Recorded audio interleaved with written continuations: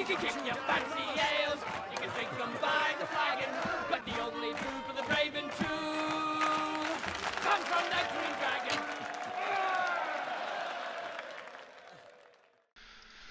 All right, welcome everyone. We've got a bit of a special episode here, a bit of a crossover going on. This is Lowlands Wargaming, but this is also the Green Dragon Podcast. Welcome Hello, everyone. hello. Yeah, it should be a banger of a collab because we had a banger of a game. Oh, absolutely, absolutely. So I'm Kevin from Lowlands Wargaming, joined by Kylie from the Green Dragon Podcast. So if you're listening, you can also watch this on Lowlands Wargaming. If you're watching this, you can also listen to this content on the Green Dragon Podcast, because we're going to be uploading the same thing onto both channels and do a bit of a collab that way. So Yeah, should be good. Should be good. yeah, amazing. So today we have something in store for you. We're going to talk about the Masters at Ardacon. Kylie and I both participated. We had an absolute banger of a game that we'll go over in detail. It was an absolute joy to play against you. But maybe it's also nice for our viewers and our listeners to talk about the general experience of the Masters of Ardacon, because it's not something that a lot of people can attend. And I think it's a pretty special event and special atmosphere that will be interesting to talk a bit about and share our experiences. But before we get into too much detail, maybe Kylie, could you give a short introduction of yourself for the people that haven't seen or heard of you before? Yeah. Well, I'm Kylie. I'm one of the infamous voices of the Green Dragon. So I've been playing the game for too long now. I've been playing since first edition, like Fellowship era kind of deal. Getting pretty deep into the Lord of the Rings because that's how I got into it. Big fan of Lord of the Rings, read the books when I was a kid, found the game, went, oh, this seems like up my alley. And then, yeah, just kind of slowly consumed my entire life. And then, yeah, tournaments just suddenly become a natural thing when you're playing the game. And after a while, the community just slowly started to build. And then suddenly I'm attending international tournaments. So, that's a linear curve, surely. Yeah.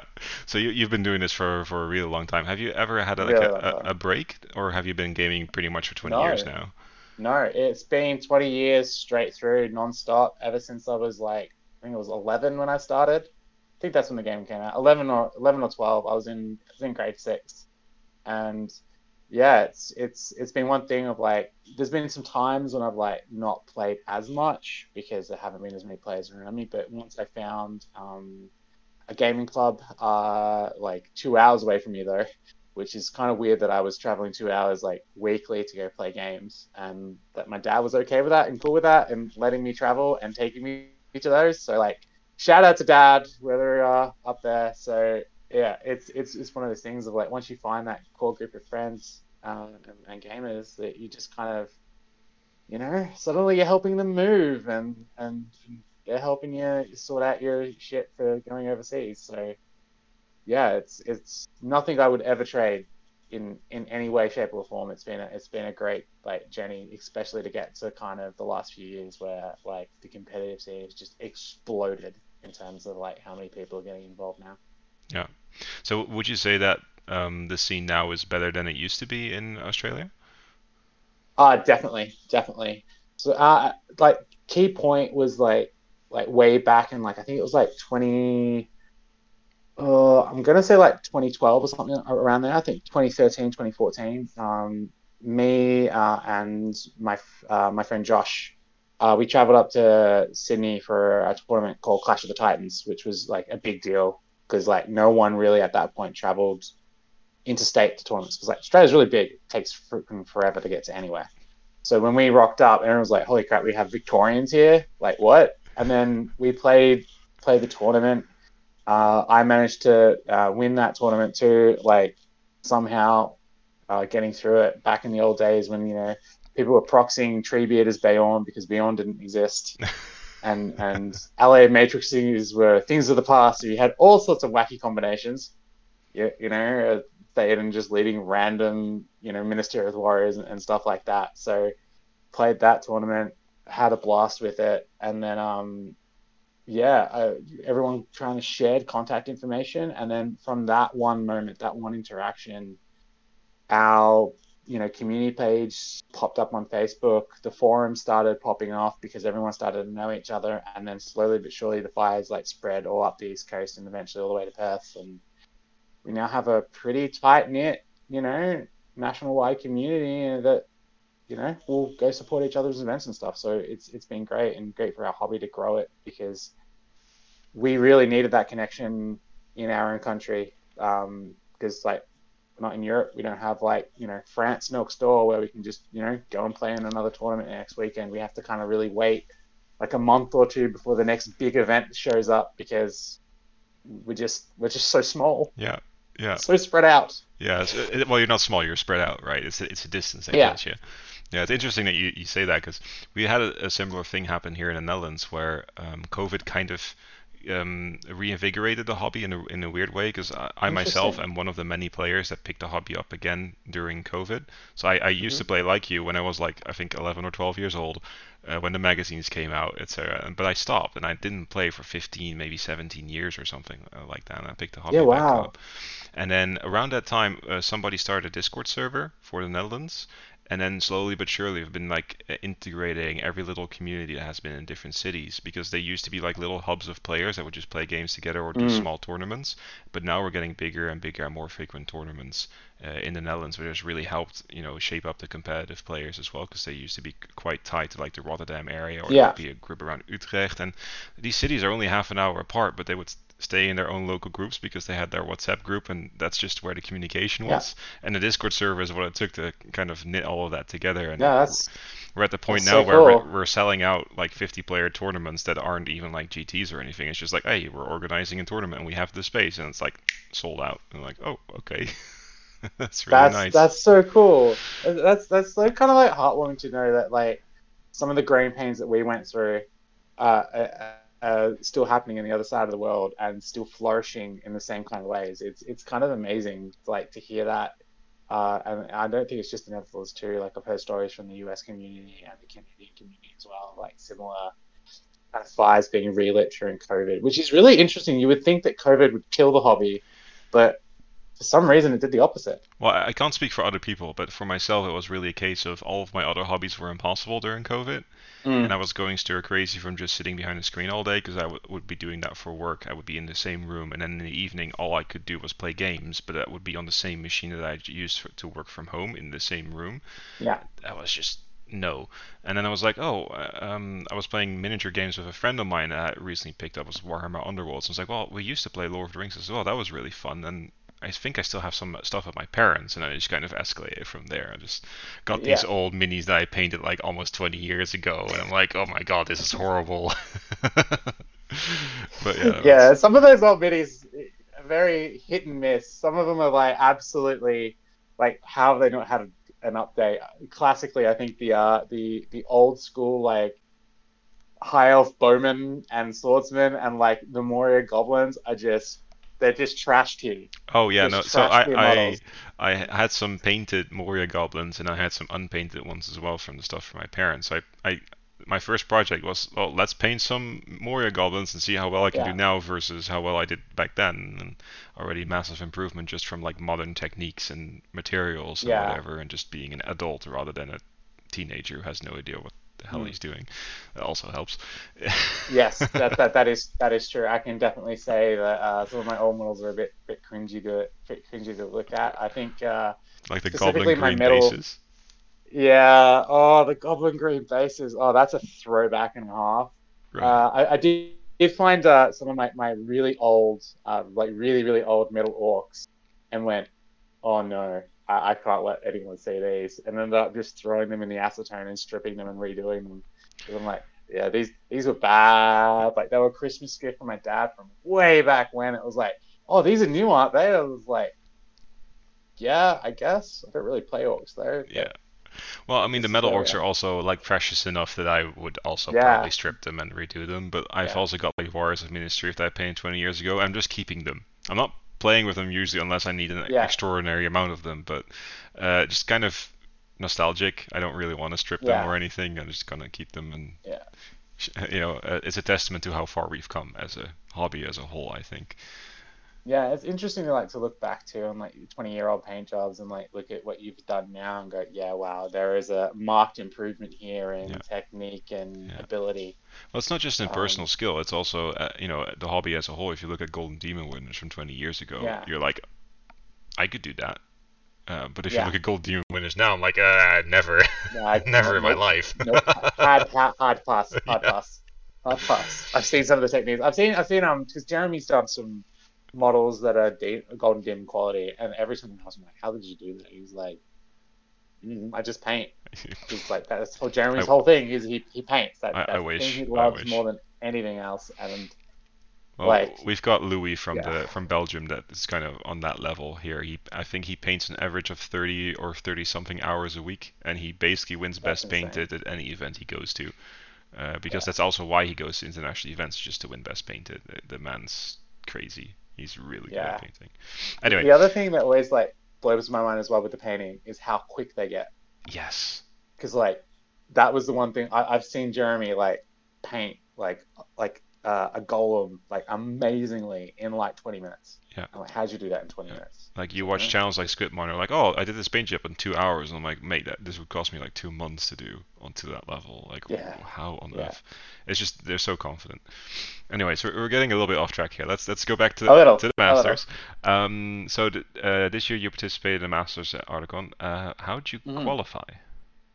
So I had to qualify through that same tournament that I mentioned earlier, Clash of the Titans. That was the tournament we picked way back when, as the Australian community, as was going to be our like our entry point because it was the biggest tournament we had, and it was the tournament that had the most, particularly the most in-state representation. So we figured that would be the best thing, which is kind of ironic now because we have other tournaments like Masters and Cell that are now bigger than what Clash is. So there's this like awkward thing of like, do we move the ticket across to a different tournament? But we're still keeping it at Clash for now. And yeah, that was a bit of a slugfest to me. I ran the Dragon Emperor to that tournament and had to really fight my way through the pack to get there. We had a like a group stage on day one, so you had your round robin between three other players, and then you got depending on how well you went, depends if you're like top of the half or bottom of the half going into day two.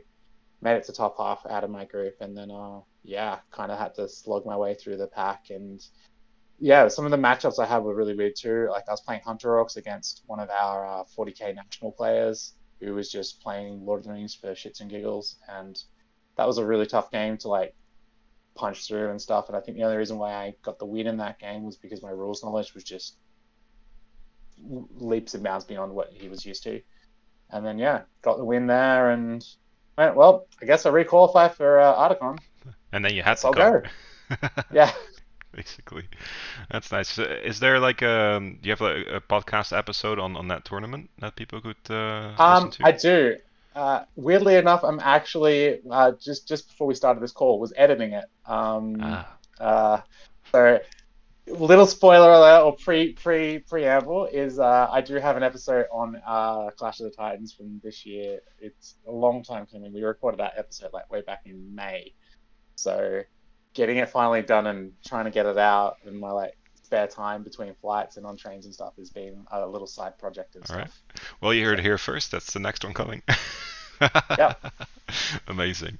All right. Well, I'll take the baton over for a Yes, I minute. was gonna throw it to you and ask you the I'm same just gonna question, grab but it. you're just gonna grab it off me, do the proper hosting. So Yes. big thumbs up from me. Sorry, this is also kind of what I do for a living. I'm like a Yeah, researcher, so I interview people all the time. So I'm kind of used to steering the conversation yeah, and making sure people keep on track and whatever. yeah. Um, so yeah, for the those of you listening, my name's Kevin. I'm from the Netherlands, from Lowlands Wargaming. Like most people, over here I started with the little booklets, and we actually had translated booklets into Dutch. So I learned all of the rules in centimeters instead of inches way back when. That's a fun little detail. There's actually a few people that were still playing in centimeters like a year or so ago before they finally integrated into the rest of the community. Wow, Yeah, yeah, wow. yeah. Because if you're only That's ever playing with like a few yeah. friends and you're just using the old rules from way back when, you can do that. You can totally use Mm, centimeters, and there were like substitutes for all measurements and bases and things like that, which is kind of crazy. mm, Um, But yeah, like I mentioned earlier, I picked up the hobby again during COVID, and I went pretty hardcore really quickly with in terms of tournaments. I basically attended every single thing that I could in the Netherlands and learned really Yeah. quickly that way. I did attend Ardacon last year. That was my first major international event, so I didn't get my hopes up too much, but I did pretty well. We went undefeated on day one of the doubles, and then unfortunately lost two games, which meant we ended up sixth or seventh or something. Yeah. But we did defeat the people that ended up first and the people that ended up third, so we basically beat the Well, majority yeah, of the podium. So that was kind of cool. That's a win right there. Yeah, yeah. And then on the main event, I went 2 wins, 1 loss, and 3 draws, which was kind of crazy. Three draw. You walked away with 3. Yes. Well, I think to be fair, one of them was an arranged draw because I went up against Evan Iverson in the final round, and we weren't playing for any stakes anymore. And I'm not sure if you heard the stories, but last year Ardacon was in a heat wave, and the air conditioning in the hotel was broken. So the floor at the end of the days was like 37, 38 degrees or something Celsius. so my kind of weather. Yeah, so that's no fun after a full day of games. So we were both pretty much done, and it was I think it was to the death, so there were banner VPs, we couldn't get each other's banner. He was playing Angmar with Gullivar, and if I moved into him, that would have been losing proposition. If he moved into me, it would have been losing proposition. So we were kind of positioning for a draw anyways. So after like 20 minutes of that, I just kind of looked at him like, hey, do you want to just go for a drink and call it a draw? Because we're not playing for any stakes anymore. So we didn't go to the full time, but it didn't matter anyways because we were like 60 place in the rankings or something. Like, it was whatever. But yeah, the other games were really good. Plus, I imagine like the whole heat situation was probably got you to the point where you're like, I don't want to sit here for another hour, 40 minutes and just push models around. Yeah, no, everybody was just sweating their ass off, and it was not fun. Like, it was fun, but it wasn't as fun as it could be. Let's put it that way. Yeah. It put a kind of a damper on things. So this year was a lot better. But yeah, so that was my first major international event, and I really enjoyed it. So I decided to also go to Belfast, which is how I qualified for the Masters. I joined Larry there, and when I saw the list that were posted and the people attending, there were 58, 56 players or something along those lines. I was like, I think 25 of these could honestly take the top spot, or at least compete for podiums. Like, there were some really solid players attending. So I didn't really expect to win the event. I was like hoping to be the best Emperor because there were like 5 Emperor players there. But I was kind of, I don't know, I played really well, but I also was kind of lucky with matchups and scenario picks that most things lined up to the point where I'm like, nothing was unwinnable. Like, there were a few hard matchups, but it's also a really big part of the game. Yeah. I mean, you always need a tiny bit of luck to get that far in a tournament too. Like, I can tell you, for instance, that my pod in Clash was a favorable pod for me and what I was running. So, yeah, I totally get it. But I mean, you always take those, and you still have to convert the win at the end of the day too. So it's not a skillless, kind of walk in the park. No, absolutely. And I mean, there were 5 other Emperor players out there, right, who had the same scenarios and probably averaging similar matchups. So it's down to a little bit of luck, but also a lot of skill trying to make the most of it. So for people that are interested, I did do a full review of that event, so I won't go too much into detail of that during this little episode. But yeah, then I suddenly qualified. I didn't expect to, but I was like, okay, I guess I'm playing the Masters instead of the doubles event. So I had to tell my doubles partner to go find someone else to play with, which is always a fun conversation to have. Fortunately, the same day we found out that the person who had won the Dutch GT actually didn't plan on going to Ardacon, and the person that placed second was a Dutch player, so he got that ticket, which is why there were 2 Dutch players in the Masters, and our doubles partners just were like, okay, guess we're playing together now. So that worked out in the end. So yeah, that's how we ended up in the Masters. So for the people that are unaware about what the Masters are, Kylie, you've got more Masters experience of the two of us. Could you maybe tell people about it? I do, but I think a very interesting point to make here is between the 2 Masters events I've attended was 2019 and 2023. That's a 4-year gap, and the tournament structure and stuff has changed. So when I first played Masters, the first couple of years, it was knockout. 1 loss, you're out, you're done. and draws weren't possible because there was a tiebreaker for every scenario about what would happen if there was a draw. So I had to fight my way through this, round of 16 gauntlet, just having to throw haymakers at these really top quality players. And that was the one thing that did remain, though, was the sectioned off area and playing against other players that really knew what they were doing. And I was really glad to see that not only had that remained at the Masters this year with us being up on the balcony, but that same quality of player had gone up, and the respect that everyone had for each other had also gone up. And it was just, it's night and day different between being up on the balcony playing the Masters and then down on the floor, because everyone there had come from a tournament where they've basically gone 6-0, right? Or something very close to it. And there's this understanding of like, you're one of the best players in your country. I'm one of the best players in my country.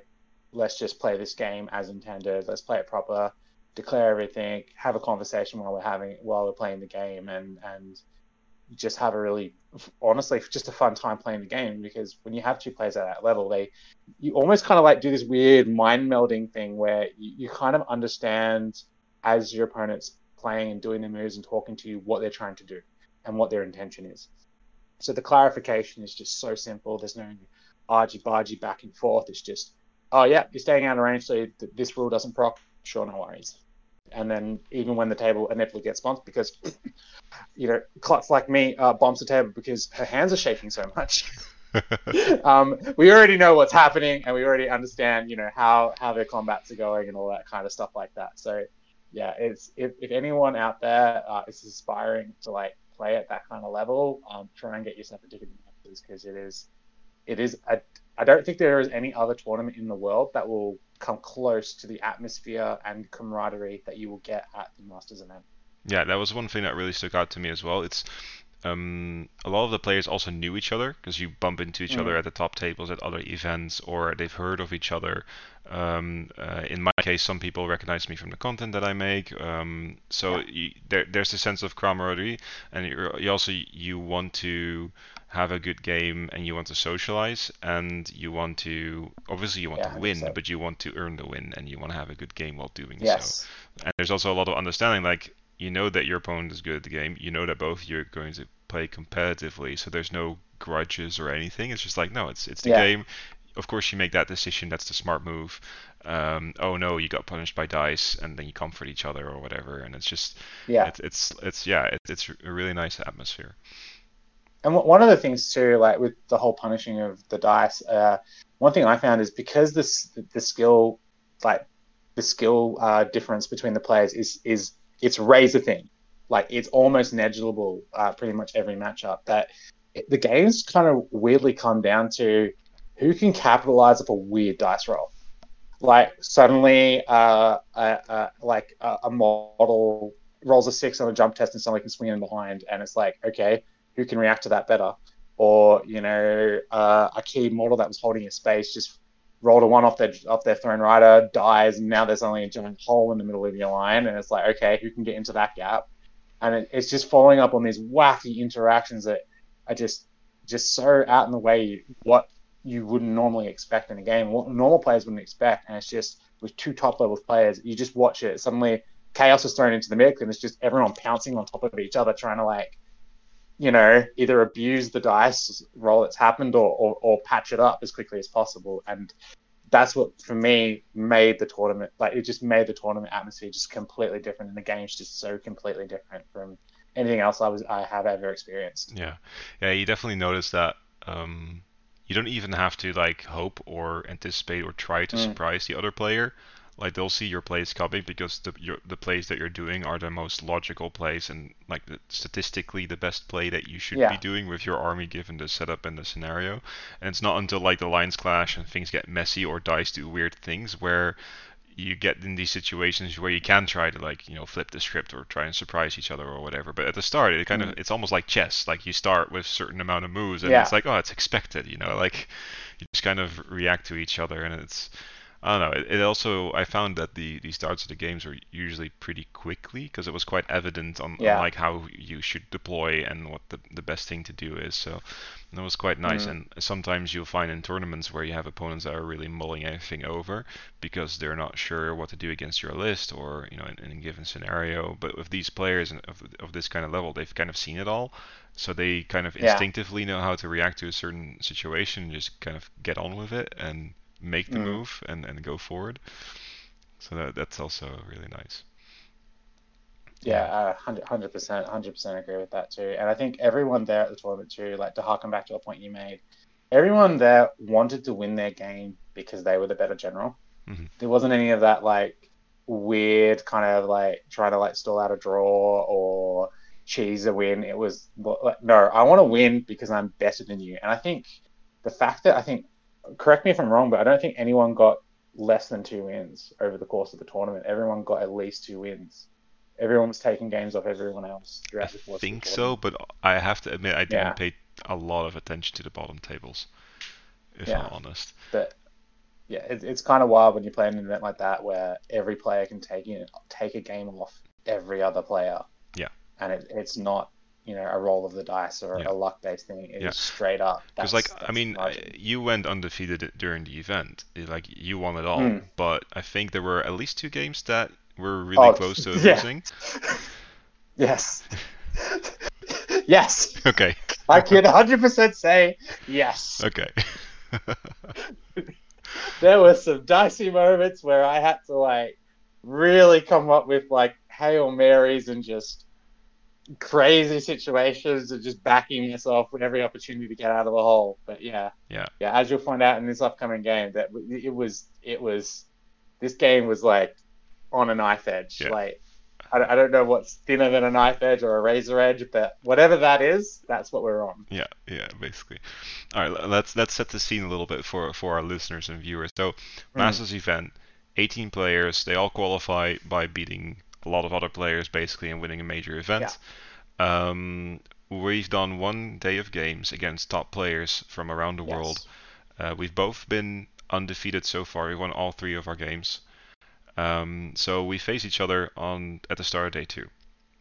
And whoever of our game wins is the only person to go undefeated into the last 2 games. It doesn't mean that that person automatically Yeah. wins the event because they could still lose their next game and somebody else could go back over the top, but it definitely sets you up for success. So Yeah. It becomes your tournament to lose, essentially, basically, from that yeah, point. it's Yeah. really high stakes, and it's not like the main event at Ardacon where there's oaths or anything, or like Michael's event in Belfast where VP difference is tournament points. No, it's just win, draw, or loss, and then after that it's tiebreakers. So that's basically how the event is Yeah. scored. I think it's like 5 points Yeah. for a win or something, and 3 Yeah. for a draw or It's like 2. five for a win, 2 for a draw, 0 for a loss, and then ties are broken by VP differential, and then after that, strength of schedule. So Yeah, it's every victory point you get matters because everything's so close. And we called at the start of the tournament like it is math. Well, before the LCQ threw in an extra 2 players when we had 16, it was mathematically possible for someone to win the tournament on 4 wins. And then yeah, we worked out and going in was like, yeah, you can drop a game and still be fine going into this tournament, make a podium. And yeah, it was just honestly a bloodbath on pretty much every table, every round. And I know going into this one too, after coming off the 3 wins off day 1, I was honestly, I don't think I've ever been more nervous to play a game than our game we had because we had been chatting during the course of the tournament a lot of like trading back and forth, trading ideas and stuff. So I was like, I knew the quality of you as a player, and I'd been next to you in a couple of games, and I'd seen what you've been doing. I'm like, I don't want to deal with that. I don't want to deal with that play of Dragon Emperor. That's too spooky for me. Like, so and then we drew, and I'm like, I was excited but nervous at the same time. There's 2 energies mixing together. And then we got Reconnoiter as our scenario, and I'm like, oh mate, that was a very interesting scenario for us to get. yes, yes. So let's walk back a little bit because you're taking Assault on Yeah. Lothlorien. Could you maybe Yes. tell our listeners and viewers the list? Yeah. So I won't go too much into warband composition and exact stuff. The list is out there for people to check. But the basic thing is I had Muzgar, Druzag, a Goblin Shaman, and an Orc Captain on work. There were 4 spiders in the list and 2 Bat Swarms, as well as 10 Prowlers, 6 Trackers, 6 Spears in there as well. So Goblin Bowman, and I think 3 War Riders on with Throwing Spear and Shield. So I had a lot to kind of like cover my bases and stuff. I could do a lot in a lot of different scenarios, and I have avenues to play through the game. But as we'll find out, your composition of Dragon Emperor really, really put me up for the test. Like I was having to pull stuff out of my bag I didn't even know I had. Yeah. So interestingly, your list had slightly less models than Lucas' list, who I played the day before. He had like 54, 56 models or something. I think your list I think it was like 52 or something. I think it was 52. Okay, yeah. But you're in like low 40s, I think, with your list, right? Yeah, I think it was 42 or 43. I can't remember off the top of my head. Yeah. But I had essentially favored taking more beasts than more goblins with, bows and throwing weapons, simply because I value the beast and being able to change up the angle from where the enraged beast is coming from, which I'm not sure if it helped me too much in this game. It did a little bit.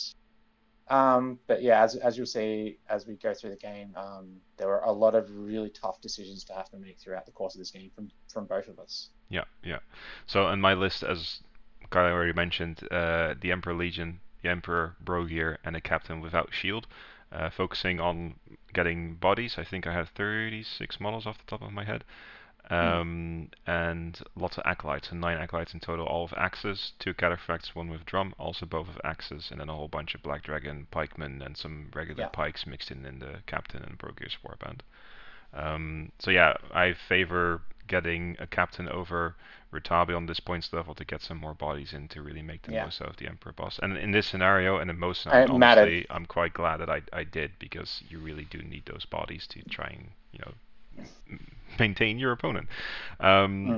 So you mentioned earlier that we'd been chatting a lot. When I found out I had to play against you, I was like, oh, maybe I shouldn't have said so much and showed so much of my hand. But I will say just quickly, I am appreciative of those little chats we have, because I have changed my US Nova Open list to mimic some more of the style that you had. So I have picked up the captain basic with nothing, just the 2-handed axe, and I have picked up Brogear because you and Michael singing Brogear's praise. I was like, all right, I got to try this out. Tried it at Worcester and I went, oh my god.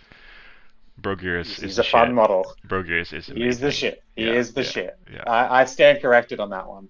It's such a good offensive and defensive tool. Like just to tremor into an Emperor's combat when he's in trouble, it's just really nice. And some people just don't see it coming. Like they'll get like an enraged spider and a bat swarm into an Emperor, and then they think he's dead, but then Brogear still can move, and he's just like, nope, and that just wastes a turn, and maybe even kills the spider if it takes a wound, and then takes another wound from the enraged, and it's just gone after that. It's like, it's so nice.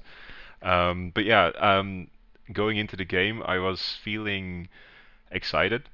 First off, I was really excited just to play the game, really looking forward to it, but I was also a bit hesitant because I didn't like the scenario for this particular matchup, because I do know that my force as a whole is more mobile, because if we're trying to stick together, you're being slowed down by 5-inch move goblins, obviously, whereas my infantry can move 9 inches with the drum, and if I use some marches, I can move even faster if I want to. But that's offset by the fact that you have spiders and bats, and especially the bats, there's no way I can stop them from getting off the board. And if you only get one model off the board while I'm still like in the middle, that really puts the pressure on me to make a move or make a play or make something happen. And that's not a position I like being in. Like I like to be ahead so that I can control the way it flows. It's a thing that these things are very good at. I'm exactly the same way with exactly the same thoughts and principles. Yeah, so my game plan going in was like, okay, I need to move up as quickly as I can. I need to start fighting as quick as I can and hope to break you so that stuff starts running away. And hopefully I can then also get models off of the board before you're quartered. Hopefully more, but maybe just enough to keep that limited to 3 and then win it based on breaking and leader kills or something along those lines. That was basically the general game plan I had. Like, I need to move forward as much as possible, tie up all of your infantry force so that only maybe your cavalry and bats and stuff can get off the board. Yeah, so was kind of my general strategy going in. What did you have a game plan when we were deploying and Yeah, setting up? so I have a game plan that I like to dip into a lot with Reckoner, and this was the first time I've gone up against someone who actually was able to counter it in a fairly efficient macro manner. So I'm not sure. This is going to be a weird little tangent, but there's an old Fellowship Journey book scenario with the Dunedain fighting the ring wraiths, and the ring wraith's job is to get off the board. Is that The the one problem where they is try to cross a river or something? the one before it. It's Okay. literally the scenario before it. I think it's the very first one. But the trick in one of the tricks we found in this scenario is you go the wraiths right up to the board edges, draw them all the way to the sides, and with the wraiths on mobility, the Dunedain have to check it, and then you rush through the middle. So you run into the middle and then straight down the guts. And that has worked a lot for me in Reconnoiter. It helped me win Reconnoiter back home. It helped me win the Reconnoiter I won in 2019 against the Norwegians to get myself through. And I was hoping to replicate the same kind of strategy because I had a captain with March. I had Wild Bats and Spiders in my to kind of really abuse that speed factor through the middle as well. And I figured, well, if I get you, yeah, you might be able to chase, but I have just enough positioning and better quality troops running to the board edge that it's going to be harder for your drummed infantry to catch up and actually charge because you can't charge between the drums. So you can keep pace, but eventually there's going to be a turn where you have to not drum, and hopefully I can maybe one failed courage check here or there on a spider, and I can sneak models through. Definitely get the bat off that way too, and yeah, then it's onus on me to hold the line and stop you from getting moves past. But as I found out, that was a little bit of a miscalculation on my part because your macro play afterwards, even though you had basically your acolytes and your captain within 6 inches of your board edge, my God, they can move. Yes, yes, they can. We'll find that out in a minute. So let's paint a picture of the battlefield. I think it was fairly symmetrical. On my side, in the Mm, middle, on my board edge, there was a field with two walls next to it. And then if we go yeah, towards the center of the board, there was a massive street through the middle that was kind of open, yeah, and with ruins on either side of it. On one side, the ruins were slightly larger, and then kind of next to that ruin, there was a forest. So there was terrain basically throughout the entire center except for this massive street in the middle, which was yeah. a big open space.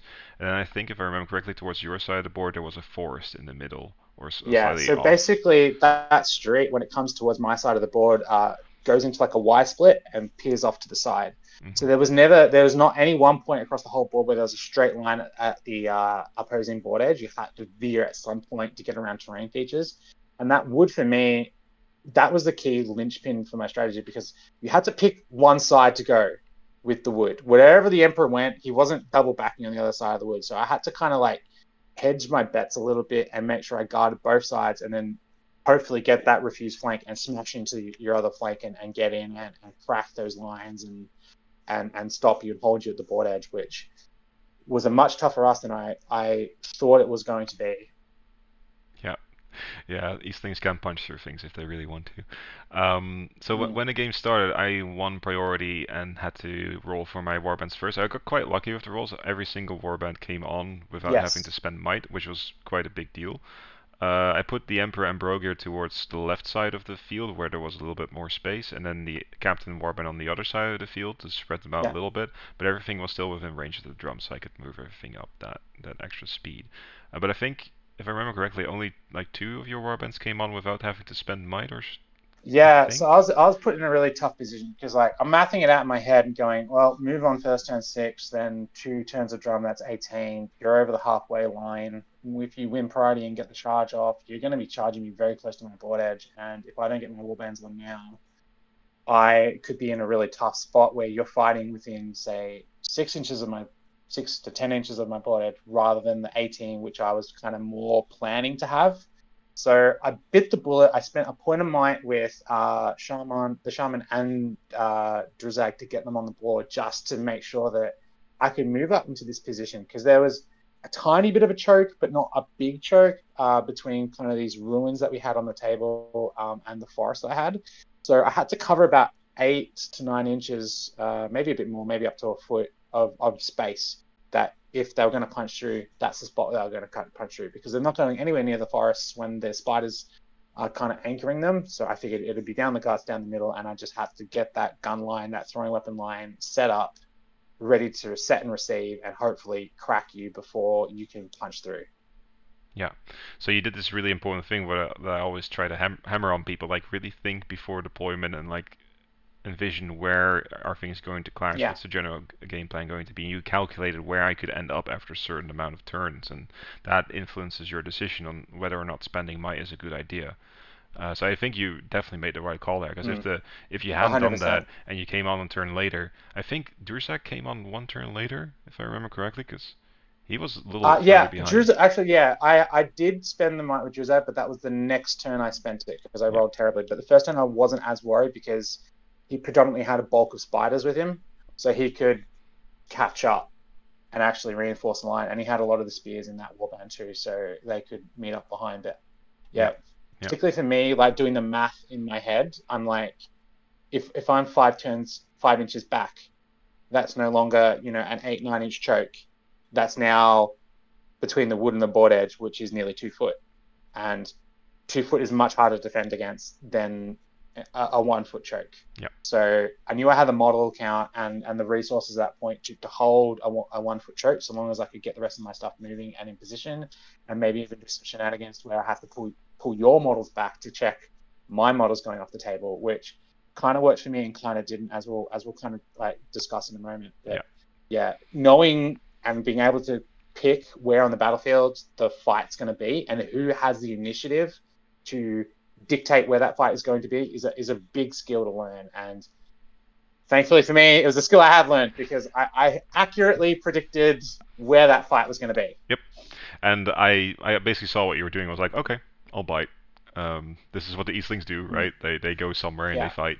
So I was like, I'm going to do it. So basically what happened in the first few turns is I moved the Emperor's Warband and Brogir's extra forces up, not quite through the middle. I decided to go through the ruins with most of the force and a few infantry off to the side.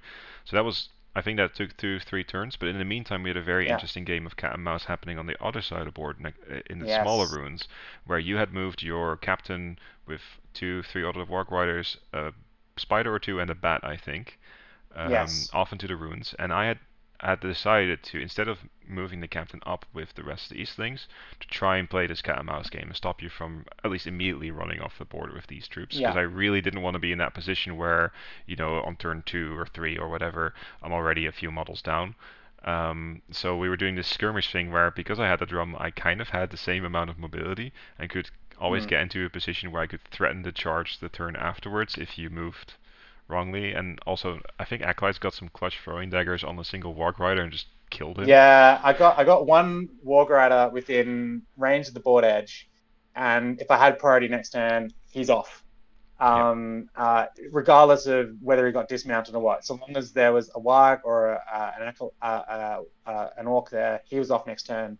And the 2 acolytes, I went, well, they're on the move, they're 5s to hit, and they hit, killed the warg, and then the warg rider rolled a 1 and broke his neck on the floor. Oh yeah, I thought the warg ran away, but it was the other way around. Oh my god! I was just like, I was cacking myself because I let you roll the Twood roll. I'm like, I should have rolled it. I was rolling terrible at that point. And I was just like, oh damn, that was all my pressure. Yeah. And that's how most of that force got within 6 inches of the back of the edge of the board. Was because that one warg rider. Because I decided to kind of like hedge my bets. I went deep with one warg rider, knowing he'd be hit, but there was a chance of the next turn's priority.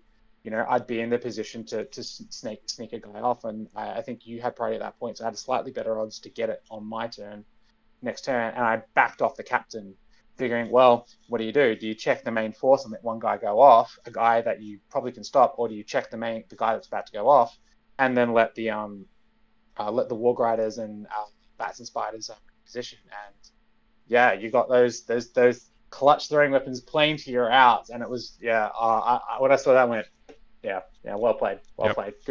Good check and counter there. Yeah, well, it really helped.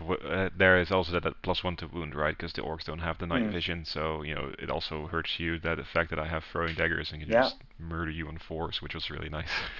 And it came in because that's what got the war kill was that clutch 4-2, and that play on that whole thing. And I think too, the captain going with that group, I think if there was anything that was going to win you the game, that was the play. That was the macro decision that you made to hold the captain back to keep them going and giving them moves and Because giving I them figured options. that if I didn't do that, then there's no point at all to having the picket line, because you can just run up to me on a turn that you lose priority, and then next turn with your captain call a move, and there's nothing I can do about it. So then there's Yeah. no point whatsoever in having a picket line. So I need that captain there.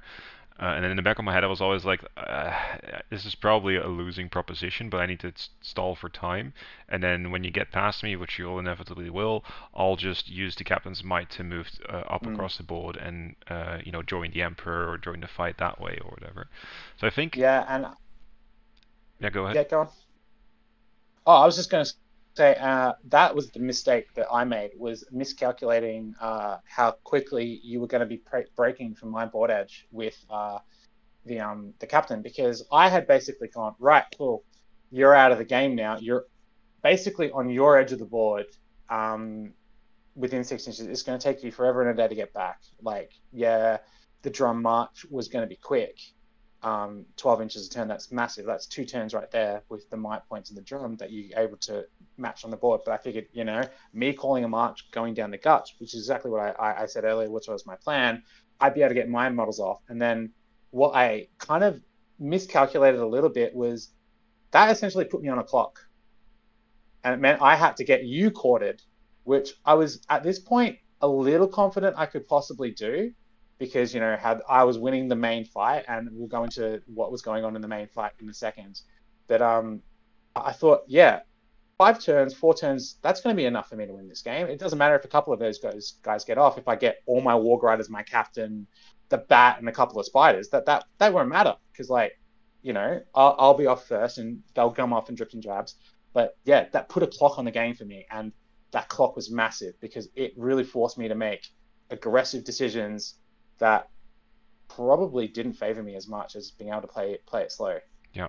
So I will say that what you did really well is that you didn't rush your models off immediately. You did take the time to dismount the Warg Riders to try and get the Wargs as well, which fortunately you did pass, I think, every single courage test for the Wargs. Every single one. So that, an extra 3 models off. Yeah, in the end you got 8 models off. 7? No, 7. You got 7 models off over there. And I had 3 pikemen that had kind of chased you that way, and in the end they managed to stop a single spider from going off, which all the way towards the end of the game, which will matter later.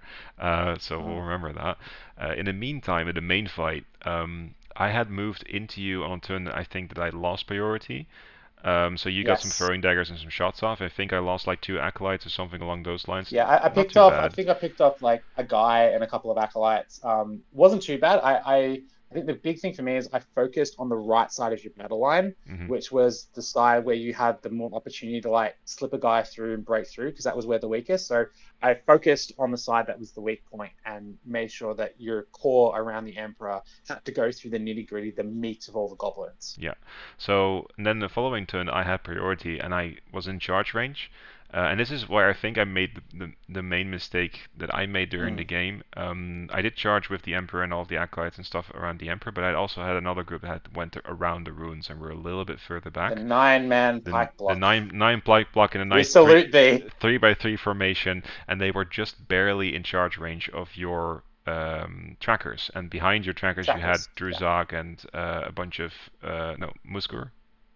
Muska. I always mix those two up. Musgur and a bunch of spearmen Don't worry about it. And banner and things like that. So it's like, well, I mean, I kind of have to charge now, because if I don't, you're going to shoot at me. But I think what I should have done was just make a line and make it so that you could charge me if you wanted to, but at least it would have been not as unfavorable. So what happened instead is I charged you with this perfect 3x3 pike block, because that's all the movement I had. It was like just 6 inches, and then you just wrapped around me and trapped every single thing. And I was like, okay, this is bad, but I have the higher fight value in most of these fights, and I still in range of a banner with the Emperor. So if I shield and I just buy some time, it should be fine. But instead, I had a disastrous round of combat. Oopsie, right. And I think too, the big part was the Emperor was out of range for his banner reroll on most of these combats, and I had my banner there because that's where Musgar was. The banner came with Musgar, so he was out of range for the fight buff, but he was definitely in range for the banner reroll. It just didn't matter because not all of them, not on the far left. Really? It was like half and half. Yeah, it was half and half. Okay. And I kind of looked at that and went, well, there's a kind of a little weak point on this corner, and I like went, I need to get kills on these guys as quickly as possible. So I called the heroic combat with Mozgar, threw a transfix over at the Emperor that just knocked off some will and stuff, and then really forced in to make sure that every combat in that little block, except for one, was a 2-to-1 my favor. So I had the +1 to wound going, and that +1 to wound, that came in clutch in those fights.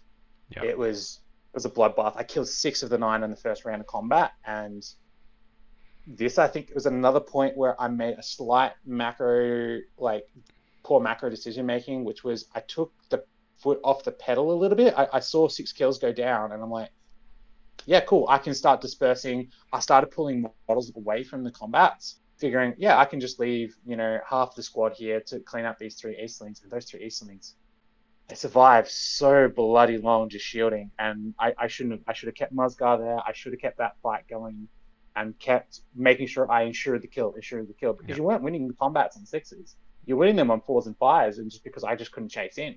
And yeah, that cost me, I think, a lot of tempo that I had bought myself. So all this tempo that I bought myself, running my guys off the middle, cutting through the middle and then off, I basically squandered by not essentially kicking you while you were down. Yep, you should have, because like that first round of combat, it also went really poorly near the Emperor. I just rolled like garbage.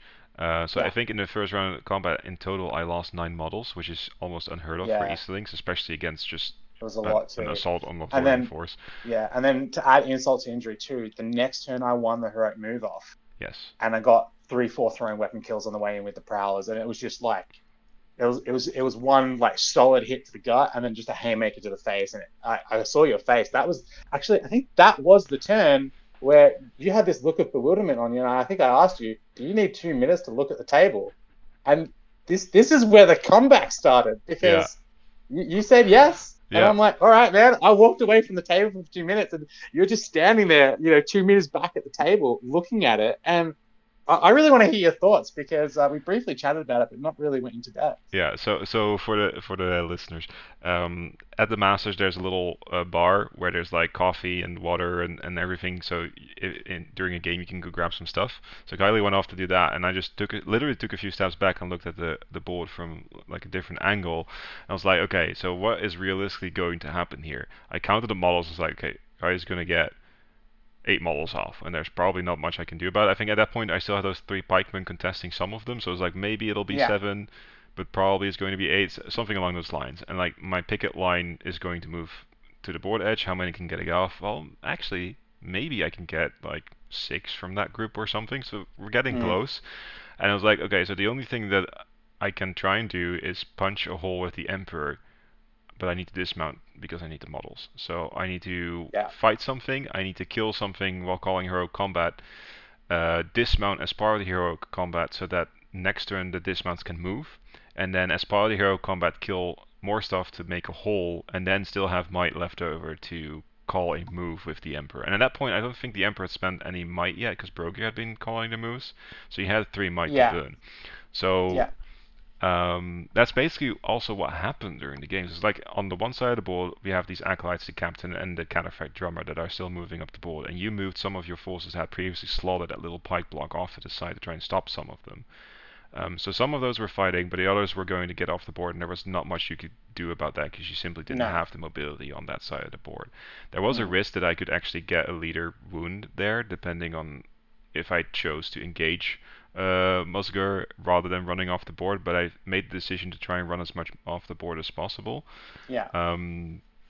Simply because, which I think at that point was the correct play, but as we'll go into, foresight, not knowing what was going to happen in the next 3-4 turns, maybe chasing the leader win might have been important. Well, I mean, it turns out it was really important, but it shouldn't have been, basically. Because at this point, also, I was definitely going to get broken, if not already broken. It was like really close. I think you were like 1 or 2 off, and it was some of the fights too were still like there was those 3 models in the middle that had been buying time, but they were still trapped, surrounded, and outnumbered. 2 to 3, 3 to 1 kind of deal. So they were on a clock of they're buying time, but they're going to die. And there was still the main fight too, where I could sneak a model and I had spider stuff and that left there. So you were going to get broken. It was just a matter of when. And yeah, this heroic combat, I think he threw in enchanted blades on the Emperor too, to pull it off. Oh, I might have, To yeah. ensure, yeah, I to think so. ensure, yeah. And you got the 6 off it too, which I got really annoyed about, on the refund, just because I was like, oh damn it, that's another Blade Wrath or another Tremor that's coming down. Bogey's still on his 1 more point. So I'm looking at that going, because you called the Blade Wrath, and I'm like, oh, he's going for a heroic combat. I threw what was left of the kitchen sink, at you, and then you just resisted the first transfix, used the point might to resist the second one, and yeah, that's luckily got that second might point off that resist, because I mean you were committed at that point. The Blade Wrath was in there, you wanted that heroic combat, and there wasn't much I could do really to stop it, because at that point, yeah, I'd done really well killing the models, but like I said, I didn't have a lot of goblins from the onset to hold that line, so I was kind of down to, scraping the barrel. So the best I could do was move Drizak out of the way, try and block some space with a bat swarm, and hope. Yep. So my problem at that point was that you were also really far off breaking, and breaking VPs are pretty significant in Recon. And this is an unusual spot for me to be in, because usually when I fight Assault on Lothlorien, like, I'll break them. That's not really a question, because it's a fragile army. Like, things are going to die on both sides. Yeah, that's one of the things I like about Assault on Lothlorien is you get hit really hard, but you hit really hard back, so things just die really quickly on both sides of the table. Yeah, but because the first round of combat went so abysmal, I actually had a really hard time breaking you. So at this point, I'm like, maybe actually the game plan is to quarter myself and get up more models off the board, and then if my leader doesn't die or take a wound, we'll just have a draw. I get more models, that's 3 VPs, you break me without being broken, that's 3 VPs, then there's just a 3-3 draw, and I can live with that, with how awful the dice went. But as it turns out, that didn't quite happen.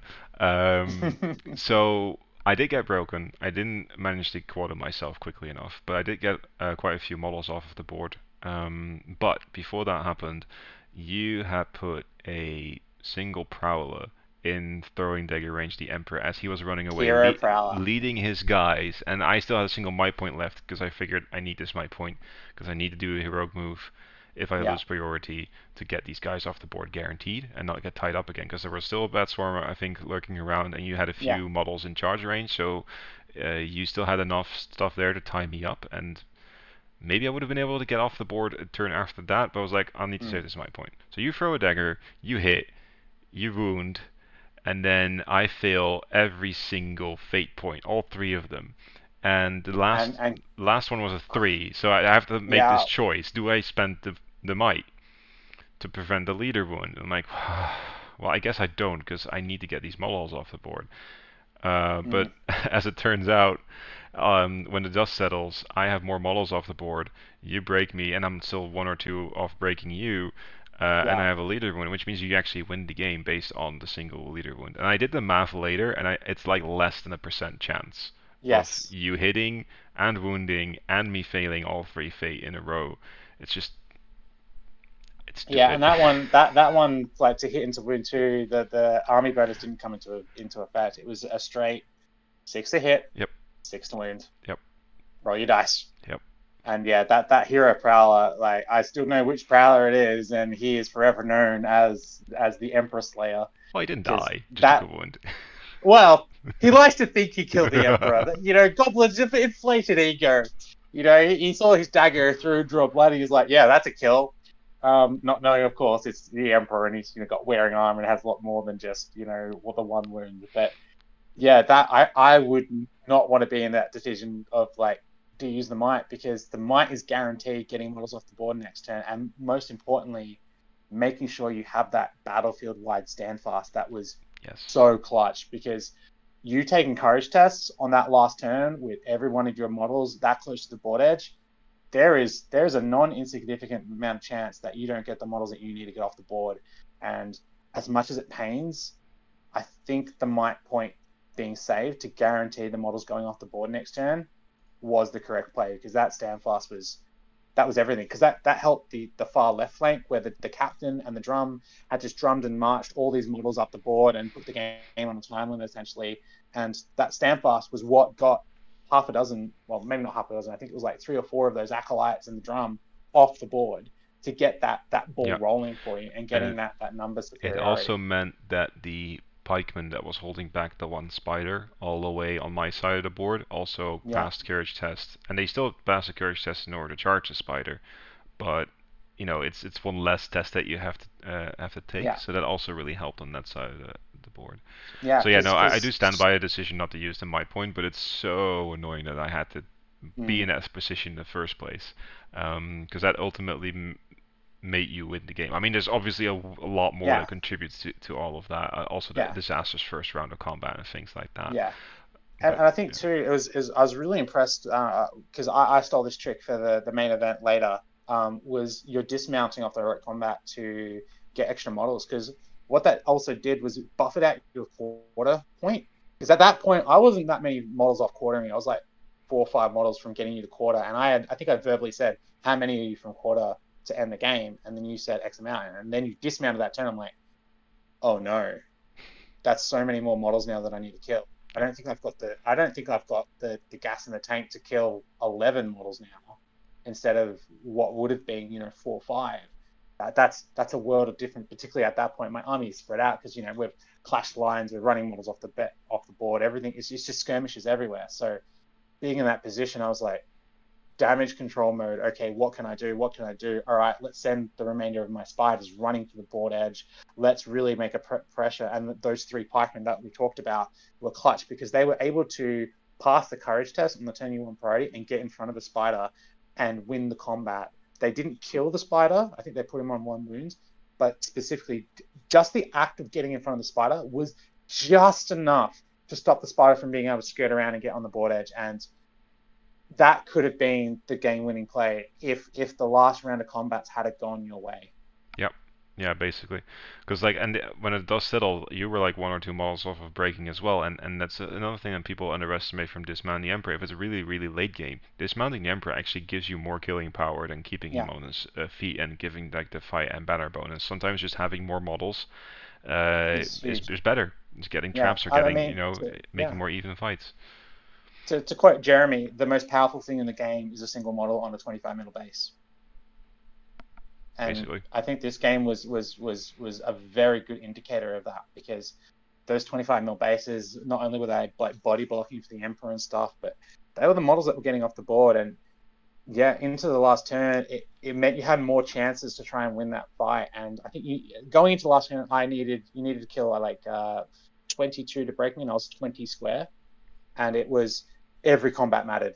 And we knew we were going to run out of time. And it was kind of at that point too where the result was sort of kind of already, like, even if we had kept playing out, it could have swung either way still. But it came down to this turn worth of combat, because if we played another turn, I could get the model off to equal out the thing, and you could have got the break. So yeah, these last round of combats were massive. And you started off well, the Acolyte went in, got that kill that he needed, so it made you 1, but every other combat after that, I don't think you rolled higher than a 4.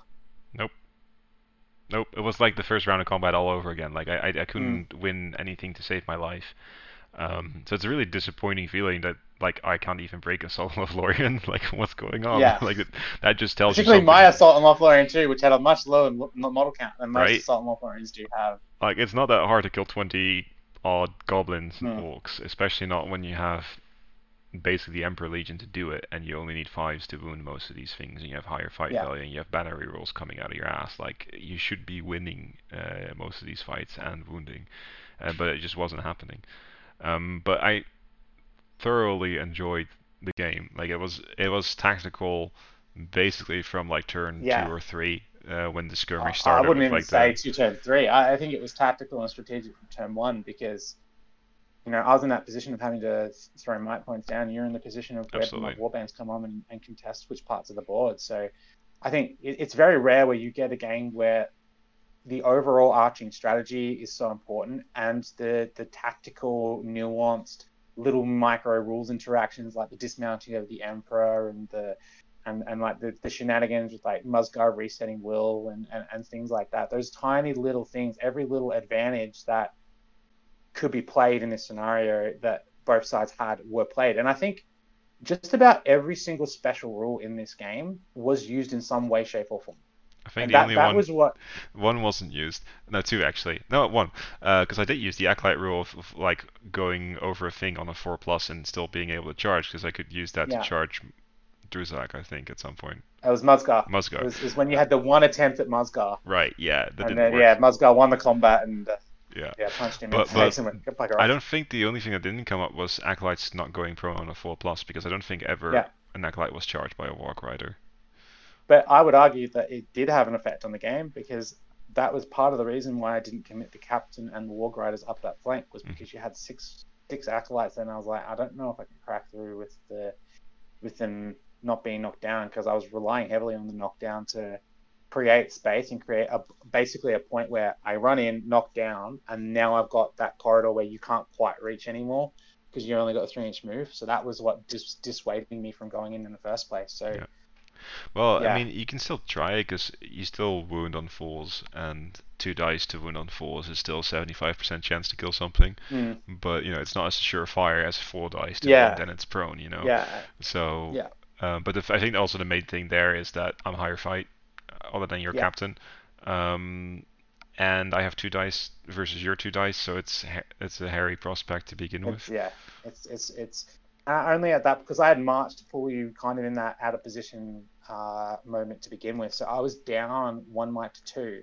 So going for that roll off, like if I had 2 roll offs in me, I'd probably take that gambit on the broad edge. But with only 1 roll off and 1 chance at glory, like I learned my lesson in 2018. Don't put the game on a 50-50. Nope. So I was like, nah, I'll play strategy out of this. And I think you call my bluff on that strategy because the macro on that flank with the marching down the flank and stuff like that, Yeah. I think was overall your game plan was just that fraction bit better than what I had. That my dice rolling was just that fraction a little bit better than your overall game plan. And that was, again, that's what the game came down to, was just a few pips here and there. And that's what ended the game. That one throwing weapon kill, those couple of extra combats where I got the kill, or those couple of extra combats where you didn't get the kill. Yeah. And I don't think I've ever in my entire life had a game that close. Yeah. Because that was It down was, to the wire. Doesn't was even really, describe how close it was. I will be hard pressed to have a better game anytime soon. I think it was just definitely. I wish we recorded it, honestly. I wish that was on stream, to be honest. Maybe next year I'll bring like a setup where I can like do a top-down recording of the board, so you at least have some footage that you can do a voiceover of or something. But that was really good. Like the only thing I would change of my game plan, I think, is not charging in the 3x3 pike block and just moving it kind of in your face, but in such a way that you can charge me, but not at least completely surround me, wrap around me, and maybe stay within 12 of the Emperor. But other than that, I still stand by all of the decisions I made, especially considering how poorly it went from the start and having to switch gears and go for like Plan D. Yeah, because I don't know about you, but I was cycling through plans pretty quick as well. I think I got up to plan E or F. At that point, there was a few times where I had to like switch macro modes, like after like the like. For me, I think it was a little bit different because yours was more damage control switching, and mine was more, oh shit, I'm killing so fast. I wasn't expecting to be in this position this turn. So I was in these weird moments where I'm like, got the advantage, what do I do with it?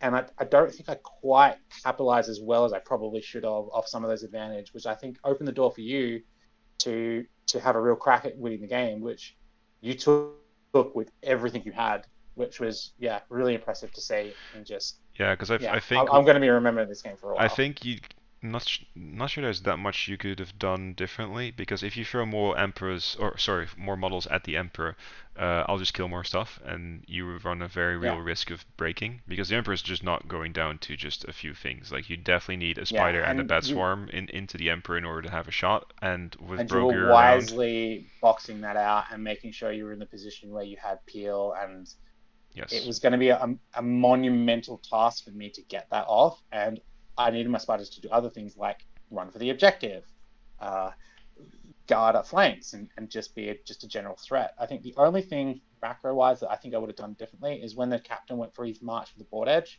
I didn't commit the spiders to that march as well, or maybe didn't commit the walk riders. Maybe only send few of those models for the board edge and kept some back, because I desperately needed even just one spider or one bat to like check those acolytes and just have that extra tanky model to be a threat, maybe get a kill or two, and just slow you down that extra turn or two that I desperately needed to slow you down with. I think what you could have done, at some point you had a bat swarm on the small rune near the captain, right? When the little cat and mouse game was going on. I think on a turn that you lost priority, you should just flown that bat forward to a spot where I can't charge it the next turn and then just get it off the board and have one model off the board. And then I'm in that situation where you no longer have to put pressure on me because the pressure's already on. You're winning at that point. Yeah. And then the captain wallband, the spiders, the wallgrides, etc., they can spend the rest of the game harassing my warband or going back to the Emperor side of things, help kill there, and then swing back maybe on time. But that's a very big risk considering how fast I can be with the march and drum. But maybe having that warband putting the pressure on me to move forward, because if I don't spend the might on the marches, I'm slower. I'm only moving 9 inches with those guys, and maybe that buys you enough time to then reinforce over there with a spider, get some enraged beasts, maybe that way kill some acolytes, thin that warband out enough that you can stop me from getting more models off the board. But it is a very big risk, because if I do get only 2 models off the board, then the pressure's on you again. Yeah, because it's interesting you say that too, because I'm not sure if you thought of it, but I was really worried about being top on the ruin because I didn't want to get stuck there. I was hyper aware of the +2 on the jump test and the climb test, and I was super worried because you did have some acolytes in sort of range of like, well, if you get a couple of strings of priority in favor, acolyte goes up there, pins the bat, and like, yeah, I'm probably not going to die on the first turn or two, but with the might getting in range and just the move, you would have eventually just pinned and killed it. But I suppose you would be trading your might for that, which would have then given me the opportunity to be proactive back at you, which I think was the next level of thinking I didn't quite jump to, of like, okay, if he stops and spends the resources to stop the bat, where does that leave me in game position, rather than the problem as thinking, well, no, I don't want to do that. With that is that the acolytes do get the +2 on their climbing stuff, but climbing is still considered difficult terrain, and that rune is, I think, 2 inches high at least. So that's it's 2.5. Yeah, so that's 5 inches of movement. So I need to be within 1 inch of the base of the rune to even be able to charge the bat, and that's only if I roll a 4+. So it's a pretty tall order to accomplish. Yeah, I think I was more worried about you just moving, getting up on one turn, and then being able to charge the next. Right. I wasn't so much worried about the charge on the turn, on that specific turn. It was the next 2-3 turns down the ride when you had the might points to call the moves to force the charge, that I was getting a little bit worried. And I don't know. I think definitely if I had a chance to replay like that portion of the board, I would definitely be a little bit more elusive with the bat and a bit more clever with the spiders and the terrain, because I think the spider and the bat, especially around that field and that difficult terrain and the walls and the bat swarm being able to fly up top, there was definitely options for me to be able to navigate around the acolytes and around the captain, at the very least, buy time, buy tempo, slow you down, force you to develop models that way, and then have the captain make his mad sprint to War Riders. And I mean, as we found out, I passed 2 courage tests on the board edge, so that's some, another 5-6 models off the board. Yep. So that could have been enough, and I still would have kept the beast around to maybe hit back later. Yeah. No, it definitely is a very, very interesting game. Very few things that we could have or would have done differently. I think it's just reacting to how dice rolls play out in some crucial turns. And because I'm convinced if we played that game another 9 times, the score would end up 4-2-4. Like we would just butt heads, and it would just be a straight up well done skill matchup draw kind of a deal. And I just got a little bit lucky, quite literally, where the dice just said, I'll give you a couple of extra pips where you need it, and you can take the win. So, this was an amazing game, and I'll be thinking about this for a long time yet, and reviewing and reflecting, and honestly, using it as a teaching tool for a lot of my Padawans, because there is a lot to be learned from this game, and particularly once I've drawn it out and stuff too, I think a lot of players are going to learn a lot too, because I think that'll be something really good for later in the work once I'm back home. Yeah. Well, happy to hear that. Happy I gave you a very tough matchup. You gave me the toughest matchup of my entire career. Well, that's nice to hear. Yeah, I can only think of one other game that was that sweaty and hard, and that was the semi-final against Anarian in 2019. That's the only game that's pushed me that much and that sweaty, and I still think that this game just got over it in terms of sweatiness, because that game was more just about punching each other in Lords of Battle. This one was strategic, tactical, and who's willing to take the risks, take the help, the long odds to get a lead, and yeah. Yeah, no, it was absolutely fantastic. I think it's the hardest game I've played as well. It's really made me appreciate Recon more, because I used to think this is kind of like a scenario where the army with more mobility usually wins. But now I'm like, oh no, this was actually, if Recon can give me games like this, I'll play it more. Yeah. It's yeah. I had a feeling this game going in, because you had the drum, I had the beast, and the mobility through terrain. I knew this game was going to be a straight up skill matchup. I didn't realize it was going to be this much of a skill matchup. So yeah, I'm really really interested to see and hear other people's thoughts about how they went in the similar matchups against similar armies, because I think it would be really interesting to see how other people navigate the fights and what other tools they maybe take instead to see how they can change up the game. Because I think Ratabi would have made this game very different, and I think Ashrak would have made this game very different. And it's interesting that neither of us took them. And I'd be interested to see how those two models in place of something else would have changed how the game went out. I don't think if I had taken Ratabi, this would have been worse. Because that's 60 points of models that I lose. That's too many. That's too many bodies. Yeah, like I either have to like downgrade a whole bunch of acolytes and still lose some models, or I have to lose like 7 models or something. In order to get her. It's not worth it, especially not Recon where every model counts. Because if I don't have the acolytes, I don't have as much skirmish potential on a throwing dagger threat, especially in Clash by Moonlight rules that Assault of Lorien brings. And then if I do take some acolytes but instead lose 7 pikes, I'm like, I mean, come on, what am I gonna do? Like, I would never have had enough models to kind of check what you're doing. Here's a question for you. Would you ever consider downgrading a couple of acolytes to pick up some more horses? No. Interesting. In Belfast, I had 5 cataphracts in total in my 800-point list, and I felt I never needed all 5 of them. I usually only really needed 3 or 4, and I'm like, 2 is a little bit on the low side. But I'd rather have the acolytes over the cataphracts, because the acolytes are consistently good, and the cataphracts are only good if you manage to charge.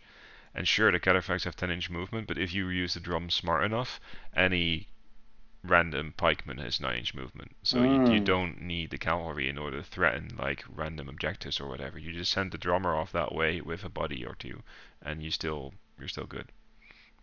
Interesting you saying that, because now you're making me want to think about tweaking my my Novacon list again, just to maybe drop some cataphracts and pick up some more guys. Well, like I will say that cataphracts with axes on the charge near the Emperor are absolute murder houses against defense 6 lists, because they just charge into some stuff, they roll the 6, they win, they knock stuff down, and they need 5s to wound when throwing 4 dice around. So they do work for relatively cheap as well, because there's only 15 points in the Emperor's Warband, or 17 points outside of it, and they fill a large gap, right? So you can also use them to plug a hole or something that exists.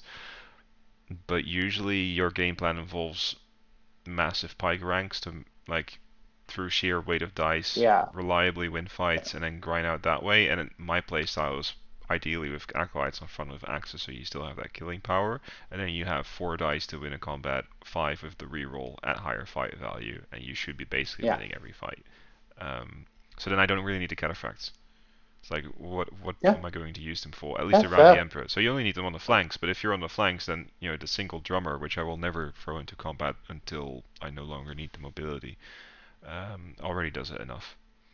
Yeah, it's interesting thought. I might have another relook at my Nova list again. Yeah. Try and squeeze out some extra money, because currently packing like 5 cataphracts or something like that. So you're Like, making me think maybe I don't pack that many. it's also a preference thing because I don't think cataphracts are bad necessarily. I just Mm, don't feel like I need them, and I can use the points for acolytes or just more bodies instead.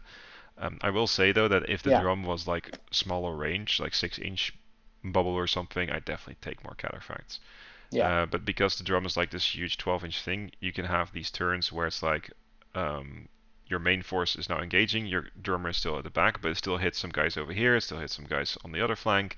You're drumming, you move both of them 9 inches up, and then the drum goes with one of the two groups, but you've now achieved the mobility that you need to achieve, and yeah, then you can move forward. So I've had opponents at Ardacon comment on my drum positioning that they thought it was what I was doing was silly but very effective because I will do things where it's like, oh, the lines are about to clash. I'm going to move my drum here where he's exactly in the spot where he'll hit the back rank and pro gear, but he'll not hit the front rank, and he'll hit these guys over here that aren't in charge range yet.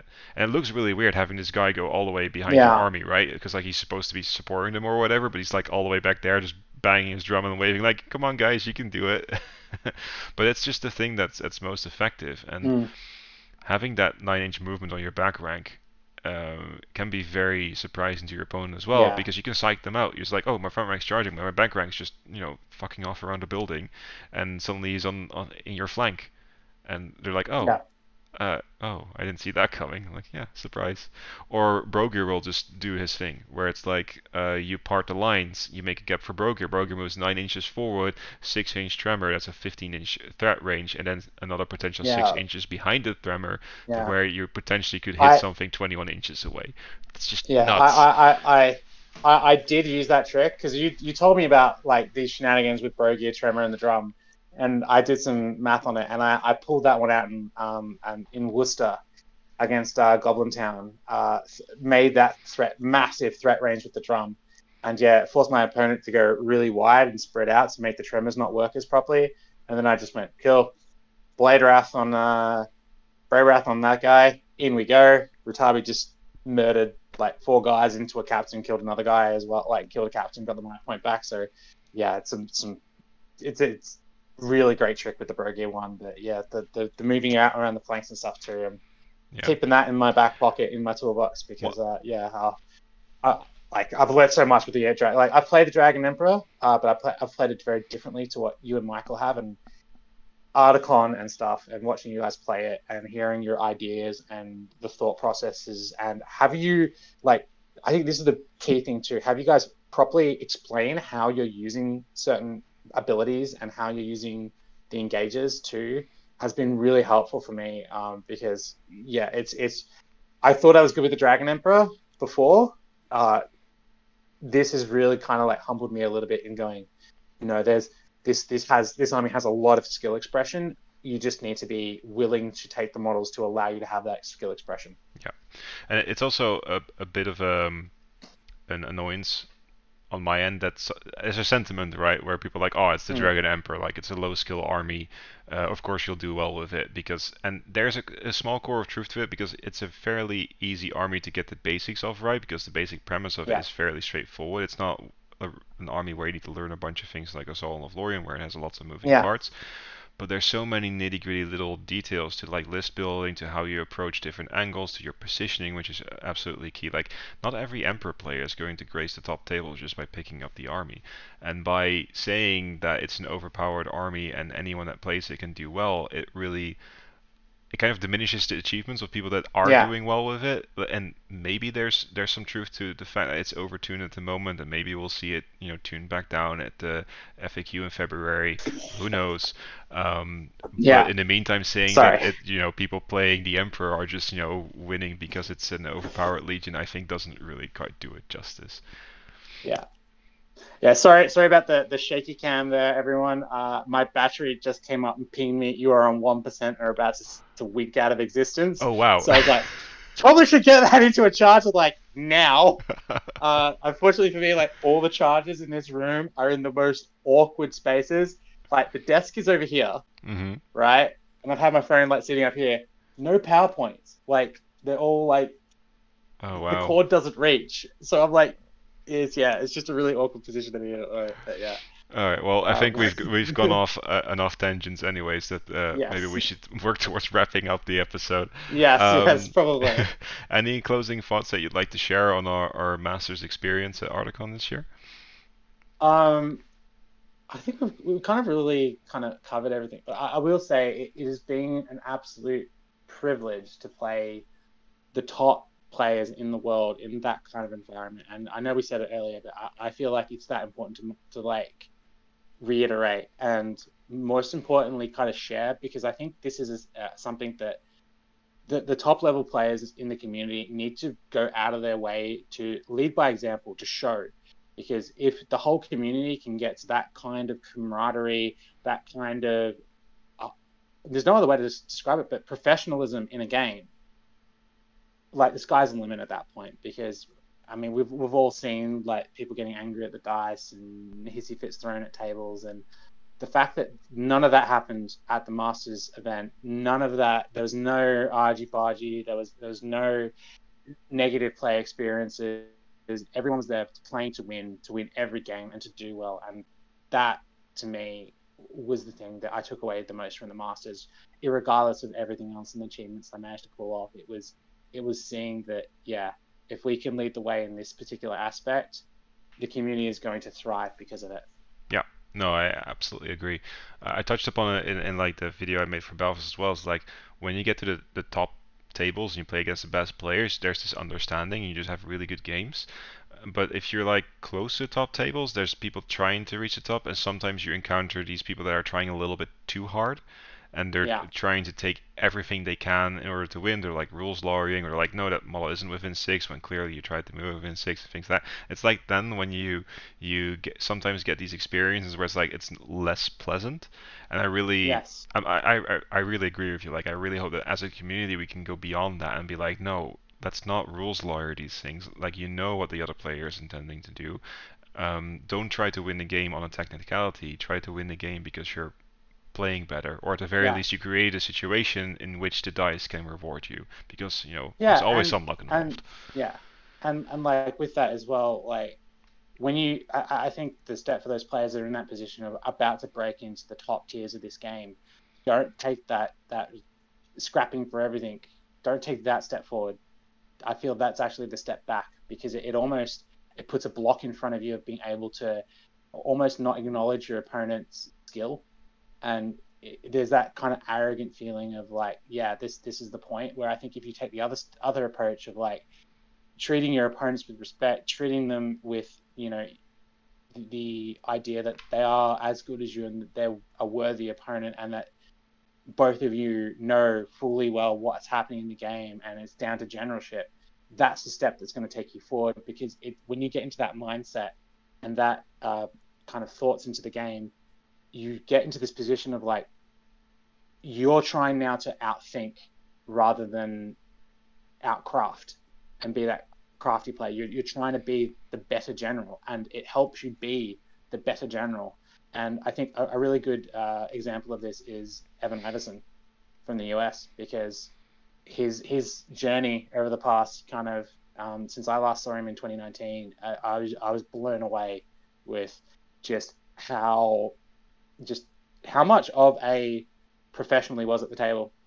And I hope that all the other players that are coming up through the ranks and are playing the game you know, take that example and play the same way, because there's no better feeling than when two players have play a game at that level and you walk away with both with a smile on your face regardless of the result. Because yeah, I mean, I had games exactly the same way down in the open when I copped losses, and it was like, I couldn't have played that any better. You couldn't have played that any better. That was just an absolute banger of a game. And yeah, I hope to see more players do that.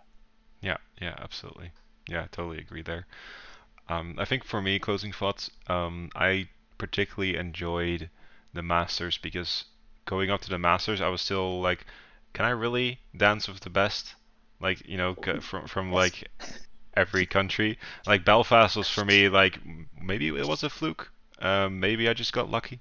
But I think the Masters really confirmed like no, I can definitely Mm. play on the same level, and at some point it's just about playing on the nice edge. A few more dice go your favor, you might win a game. If you dice don't go your favor, you lose the game, and that's really reassuring to see that you can get to that level. But it's really pleasant experience. It's really nice playing games in that level and thoroughly enjoyable. So for anyone watching, anyone listening, go play in these tournaments. Go play at qualifiers. Go play at large open events, because you'll become a better player for it. And it's also just really enjoyable to play against these people from all across the world, or from maybe all across Australia or whatever, because like not everyone can fly out everywhere, of course.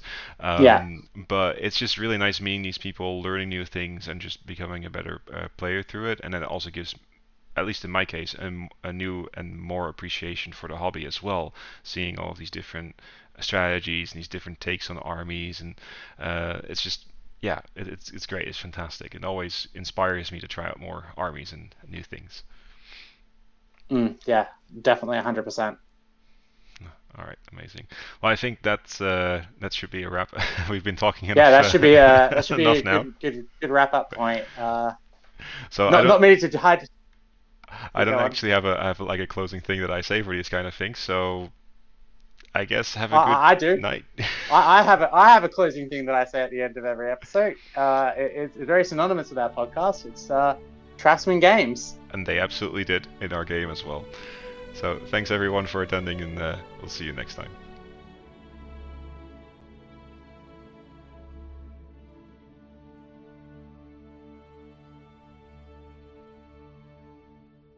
Thank you for listening to the Green Dragon Podcast. Please be advised that the Green Dragon Podcast is not suitable for children, the elderly, pregnant women, those with a history of heart conditions, or anyone expecting to receive worthwhile advice. You can contact us on the Green Dragon Podcasts at gmail.com. Yes, it has an S at the end. Or our Facebook page, The Green Dragon Podcast. We do not claim ownership of any works based on J.R.R. Tolkien, New Line Cinema, Warner Brothers, or Games Workshop. This podcast is purely for entertainment. The thoughts, as rare as they are solely that of our hosts and guests. Farewell, listener, until we meet again.